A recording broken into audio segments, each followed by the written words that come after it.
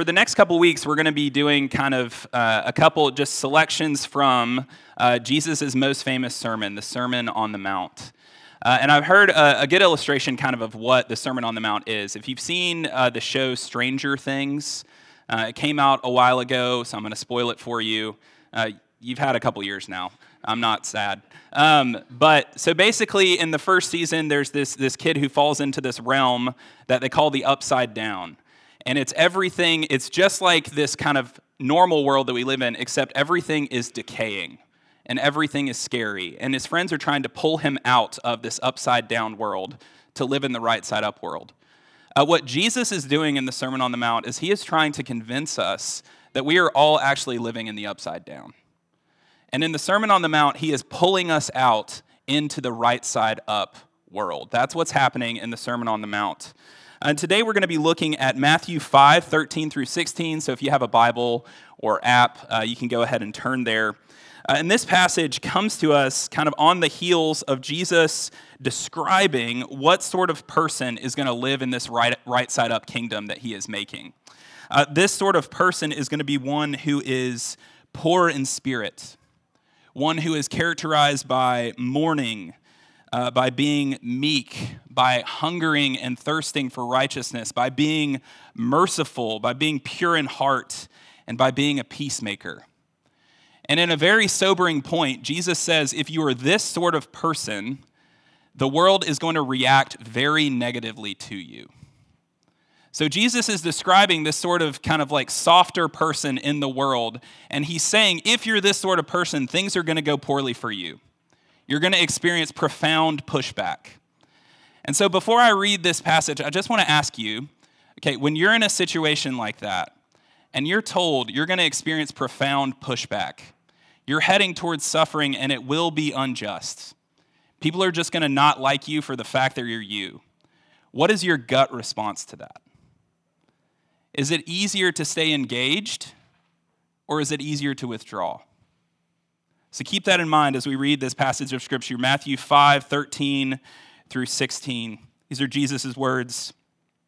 You are the salt of the earth, but if salt has lost its taste, how shall its saltiness be restored? It is no longer good for anything except to be thrown out and trampled under people's feet.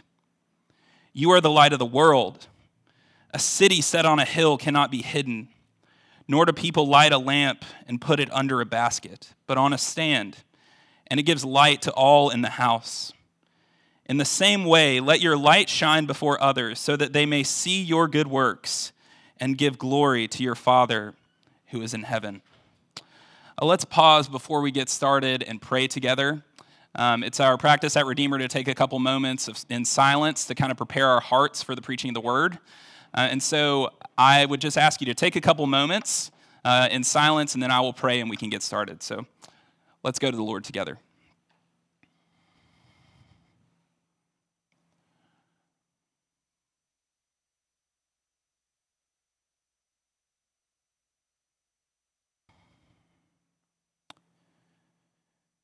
Gracious Heavenly Father, we are here and we long to hear from you.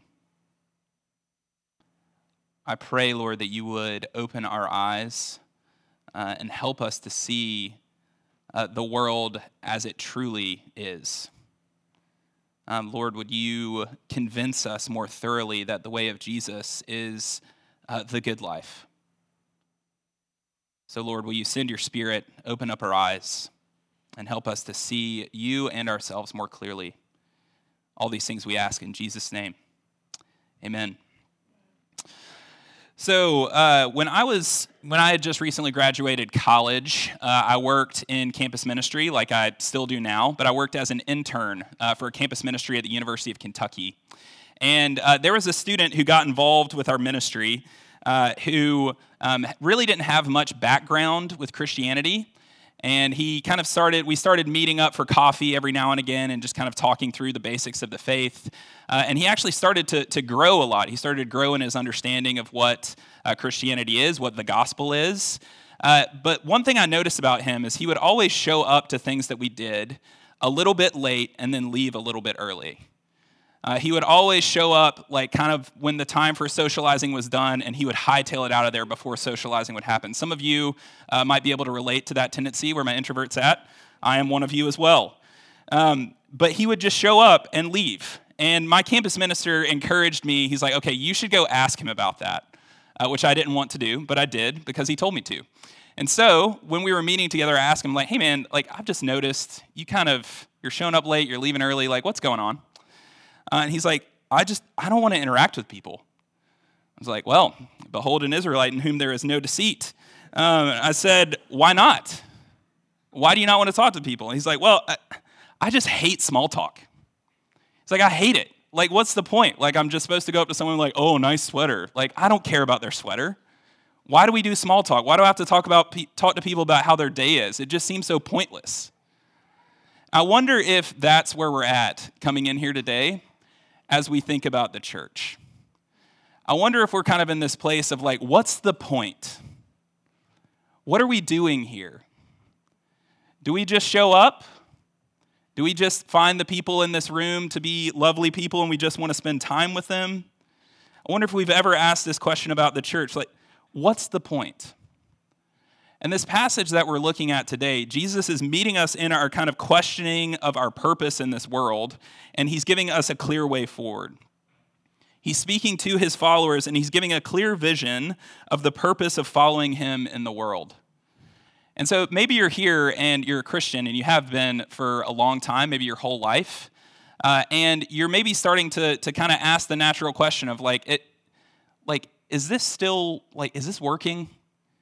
Like, am I just showing up because I just am showing up, or is there something actually happening here? Does this serve some broader purpose? Or maybe you're a Christian and you're starting to get maybe a little bit disillusioned with the whole church thing. Or maybe you're here and you're not a Christian and you enjoy the people, you might like coming to church, but there's a little bit of you that's like what are we doing here? So that's the question I want to ask. I just want to ask that directly. Like what are we doing here? What's the point of the church? What is the point? And Jesus, in this passage, gives us two images that I think kind of answer this question.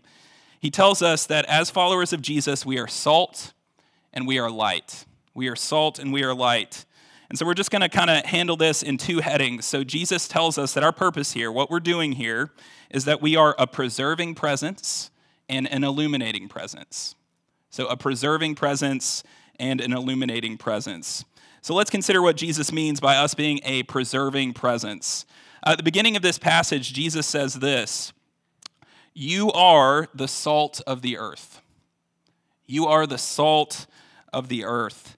Jesus begins kind of this purpose statement for his people in the world with an indicative statement, not an imperative.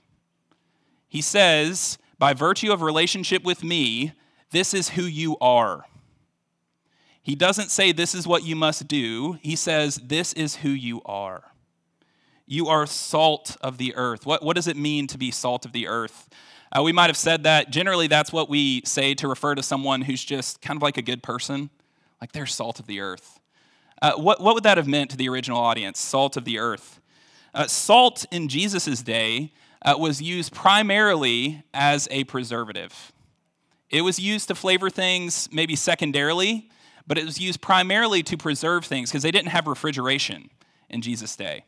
So salt would be kind of rubbed into fish or meat, and it would preserve it. The salt on the outside would extract the decay out of the meat and kind of put it at a point to where it had an extremely long shelf life. So Jesus here is kind of likening his followers to this preserving presence of salt. It's like in the same way that salt is kind of packed on the outside of meat in order to preserve it, Jesus' followers are kind of packed onto this world to be a preserving presence. But what makes us a preserving presence? What makes the church a preserving presence? Jesus goes on at the end of verse 13. He says, if salt has lost its taste, how shall its saltiness be restored? It is no longer good for anything except to be thrown out. Maybe you know this, but salt is a very stable compound, so our modern salt will never lose its saltiness. So you might be wondering what Jesus is saying here. Well, in Jesus' day, salt was different. They didn't have kind of like the refineries that we had. So the salt that they had was kind of gathered by like off of rocks by the sea. So it was an impure salt. So there was such a thing as salt, something that looked exactly like salt, but had no saltiness to it. It had no taste. It was worthless. What is Jesus' point here? He is saying that the church, his people, like salt, we need to have a contrast to us in order to be worth anything in this world. There needs to be, if I can say it this way, there needs to be kind of a bite to our presence. There needs to be a saltiness. You see, salt is useless when it loses its distinctive properties. It's useless. So the church is a preserving presence because of our contrast from the world. And what might this look like? What might it look like to be a contrast community? There have been plenty of great examples and poor examples, I would say, throughout church history. But one that comes to mind, there was this thing in the 3rd century, there was a huge pandemic, something that we're unfortunately familiar with. But this one makes COVID-19 look pretty small. It's referred to as the plague of Cyprian. Cyprian was a Christian leader at the time, and he's the primary source for what we know about this. They're not saying that Cyprian caused this plague. He happened to be the guy who wrote about it. So this plague, it lasted roughly 12 years, and it was something like Ebola, such that if you got it, you were pretty much 100% certain like you're going to die. And as you can imagine, the social fabric started to deteriorate when this sort of thing is going on for 12 years at a time. It was said that the death toll was up to 5,000 people per day sometimes. And so what people would do is when someone starts to show any sort of sign of having this sickness, they would just put them out in the street. So just imagine the street is just littered with the dead and dying. And the church, this is the 3rd century, the church is relatively young. What does the church do with this? There is a Roman emperor named Julian who 100 years after this is reflecting on what the Christians did, how they responded to this plague. He says, when it came about that the poor were neglected and overlooked by our priests, that is the pagan priests, then I think the impious Galileans, which is what he called Christians, observed this fact and devoted themselves to caring for them. They supported not only their poor, but ours as well. So in the face of very real death and decay, Christian people were known for running straight towards it in the name of Jesus. And this was so effective such that it's estimated in cities where there was a significantly high Christian population, the death toll was about half that of other cities. That's the sort of difference that Christians as a preserving presence can make. So in the face of death and decay, these early Christians, they preserved. They were a preserving presence. What might it look like for us to do this sort of thing today? How can we be a preserving presence in the community that God has called us to? I think maybe the best way to think about this is think about, as a community, where do we see decay? Where do we see decay in Lincoln? Where do we see it around us? I think a big one for us in our world, in our city, it's increasingly hard for there to be any sort of difference or contrast without there being a rupture in relationship. We're kind of retreating into more and more homogenous communities. What if in the face of that, the church was a community of grace? In the face of that, the church was a place where difference could coexist without leading to decay. My students who are here will recognize this quote because I love it, but y'all are just going to have to bear with me. Anthony Bourdain, who was a kind of highbrow chef, once went to Waffle House, which is a very lowbrow restaurant, if you've ever been there, from the South. And this is how he described it. He said, Waffle House is an irony-free zone where everything is beautiful and nothing hurts, where everybody, regardless of race, creed, color, or degree of inebriation, is welcomed. Its warm yellow glow, a beacon of hope and salvation, inviting the hungry, the lost, all across the South to come inside. A place of safety and nourishment. It never closes. It is always faithful, always there for you. I mean, what a beautiful description, right?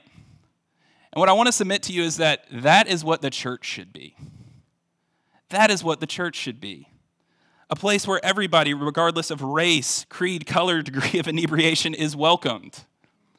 A place where you can come in and be welcomed. A place where we can absorb things that cannot be absorbed in other communities. A place where we can relate to each other across difference. So that's as a community, but what about us as individuals? Consider where God has placed you, whether it's your workplace or a workout group or a homeschool group or something that you're involved in. What sort of things can you absorb in Jesus' name that other people can't? Think about the difficult person that God puts in your path. Or what about the hurting person that you know it's going to be a 2-hour-long conversation of them talking about what has hurt them? Or think about folks who might not know Jesus. In conversation with them, can you allow them to tell you everything that they think is wrong with the church and sit there and take it in Jesus' name? Can you do that? That's what it means to be salt. It's what it means to be a preserving presence. So Jesus tells us we are a preserving presence in the world. But second, he tells us that we are an illuminating presence in the world. If you would look with me to verse 14. Jesus there says, you are the light of the world. Again, this is an indicative, not an imperative. This is Jesus telling us who we are by virtue of relationship with him. And so in our day, as in Jesus' day, light, it illuminates. It reveals that which was hidden in darkness. It lights up the world. But unlike our day, in Jesus' day, light was a lot harder to come by. Light was a lot harder to come by, and his audience would have been familiar with complete and total darkness. Some of you who might be from rural Nebraska, you know what this feels like. Complete and total darkness.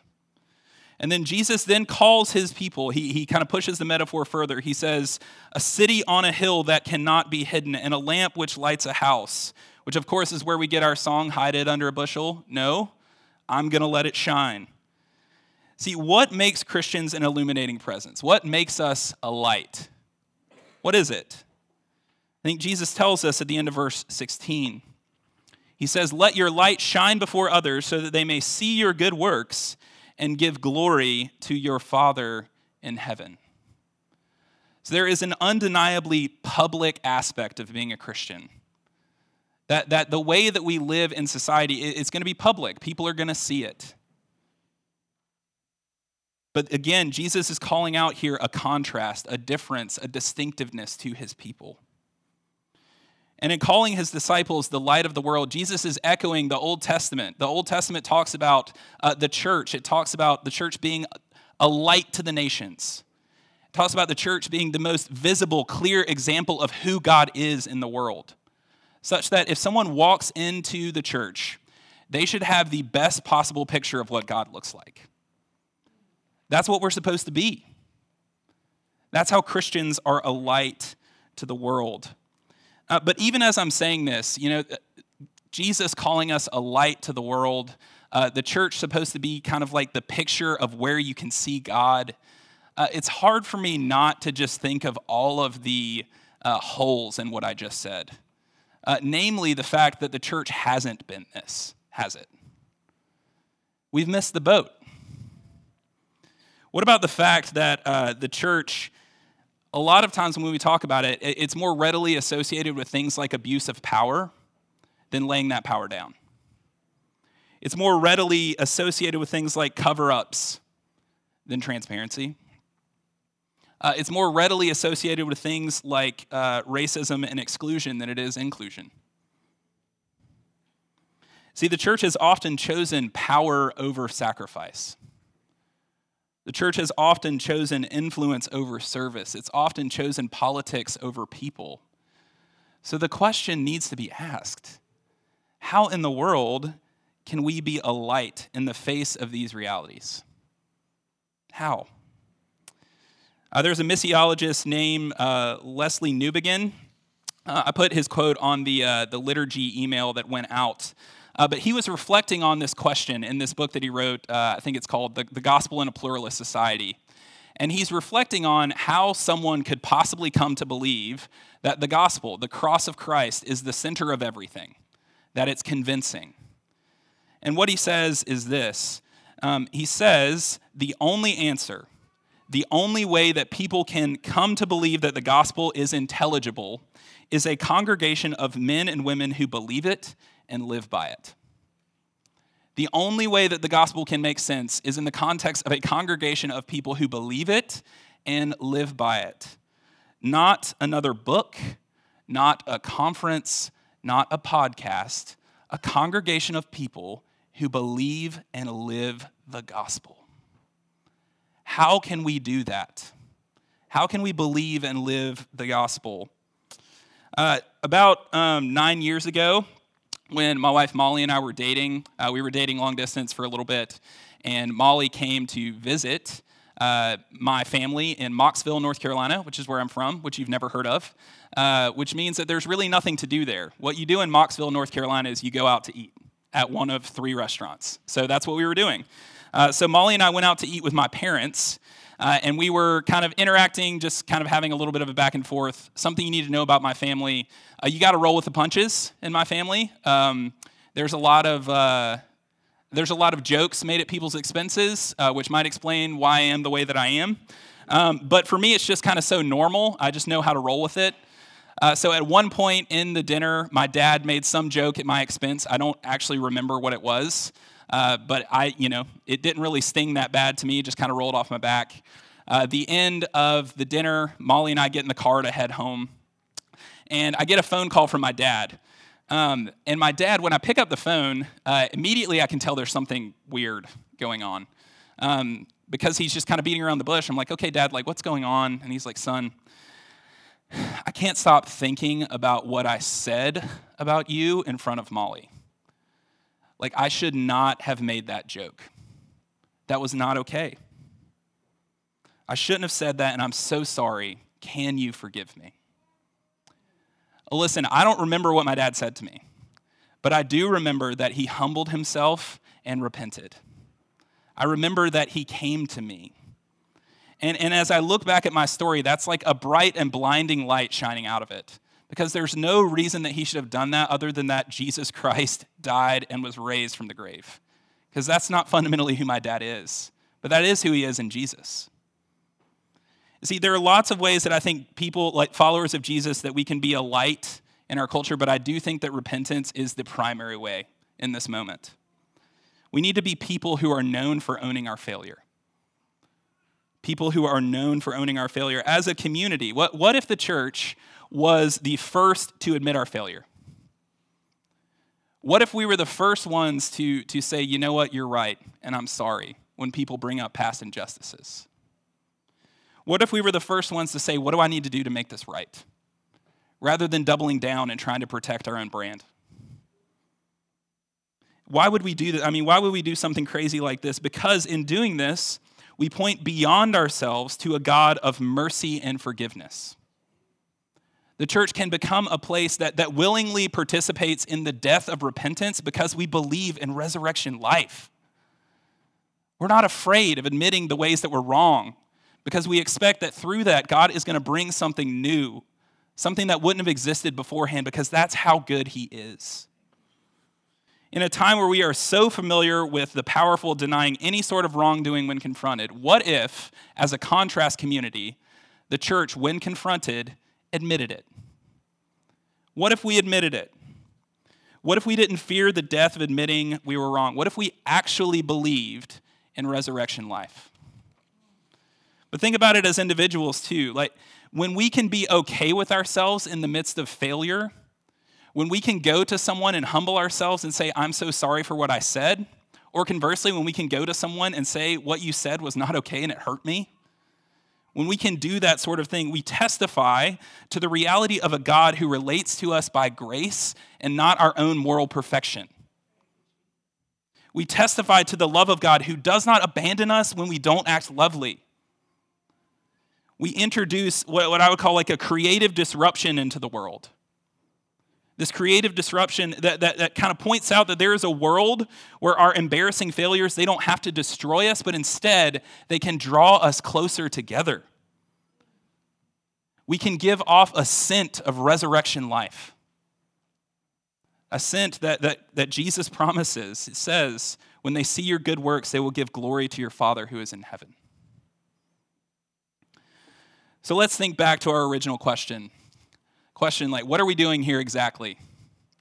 What's the point of this? We've seen that the church, according to Jesus, is salt, a preserving presence in the world. And the church is light, an illuminating presence in the world. And I just want to reiterate something that I've already said a couple times, but I think we forget it, so I just want to point it out. Being salt and light is not a to-do list. It is not something that you do in order to earn God's affection. It's something that you are because you already have God's affection in Christ. If you're a Christian, being salt and light, it is fundamentally a part of who you are and more a part of who you're becoming. How does this work? So there was a time in my life about 9 years ago where I had on my wall a flag that said Dale Earnhardt, the Intimidator. And it was my prized possession. I still love it. It's in my garage now. But a year later, after that, the primary feature on my wall was a gallery wall and calligraphy. And I loved it. What changed? What changed? What changed was I got married to Molly. I got married to Molly, and I became like the one that I loved. It wasn't just that I begrudgingly said, yeah, maybe let's not put up the Dale Earnhardt thing. I was like, even a year later, I was like, wow, why in the world would I have ever thought that was a good idea to put a Dale Earnhardt flag on my wall? Because I got near to Molly. I loved her. I became close to her. I was united to her in marriage. I became like her. And the same is true of our relationship with Jesus. When we place our faith in Jesus, we are justified. We are declared righteous in him. And not only that, we are united with him, such that whatever is true of him becomes true of us. And when God looks at us, that means that he does not deal with us according to our sin or according to our own unrighteousness, but according to the righteousness of Jesus. And so when we look at Jesus, we see the ultimate preserving presence. Jesus, he was the ultimate salt of the earth. He had everything. The Bible tells us he did not count equality with God a thing to be grasped, but instead emptied himself, becoming a servant. Jesus, like salt, he came down so close to the earth that it was uncomfortable and was kind of ground into it as a preserving presence. And when we get close to him, by his grace, we become that too. And Jesus, he's the ultimate illuminating presence, the light of the world who came down into darkness in order to make us children of light. He did not count his place with God as something to be hoarded, like I said, but instead shared it with us and invites us into the light. The Bible tells us we were called out of darkness into his marvelous light. And by his Spirit, he applies the work of Jesus to us so that we can be more and more this illuminating presence in the world. So if you are a Christian, I just want to tell you, this is who you are. You are salt and light. This is who we are together as a community. We are salt and light. And if you're here and you wouldn't call yourself a Christian or you're not sure, I just want to ask you, just think back to your life for maybe the past month. Think about the decay that you see. Think about the darkness that you see. And I want to ask you, do you want to be a part of fixing that? Jesus invites you to. He wants to give you himself and to give you his community, the church, to walk alongside you. And that is an open invitation. Let's pray. Our gracious Heavenly Father, we do thank you that you have given us your word, Lord, and that your word tells us who we are. Lord, that we are salt and light. I know for me, I am so tempted to look to myself and the ways that I fail to contradict what you say to be true. But Lord, I pray that you would humble me, that you would humble my friends here, and that by your Spirit you would help us to embrace who it is that you say we are. Lord, may we draw near to you, and in drawing near, may we be made more like you. All these things we ask in Jesus' name, amen.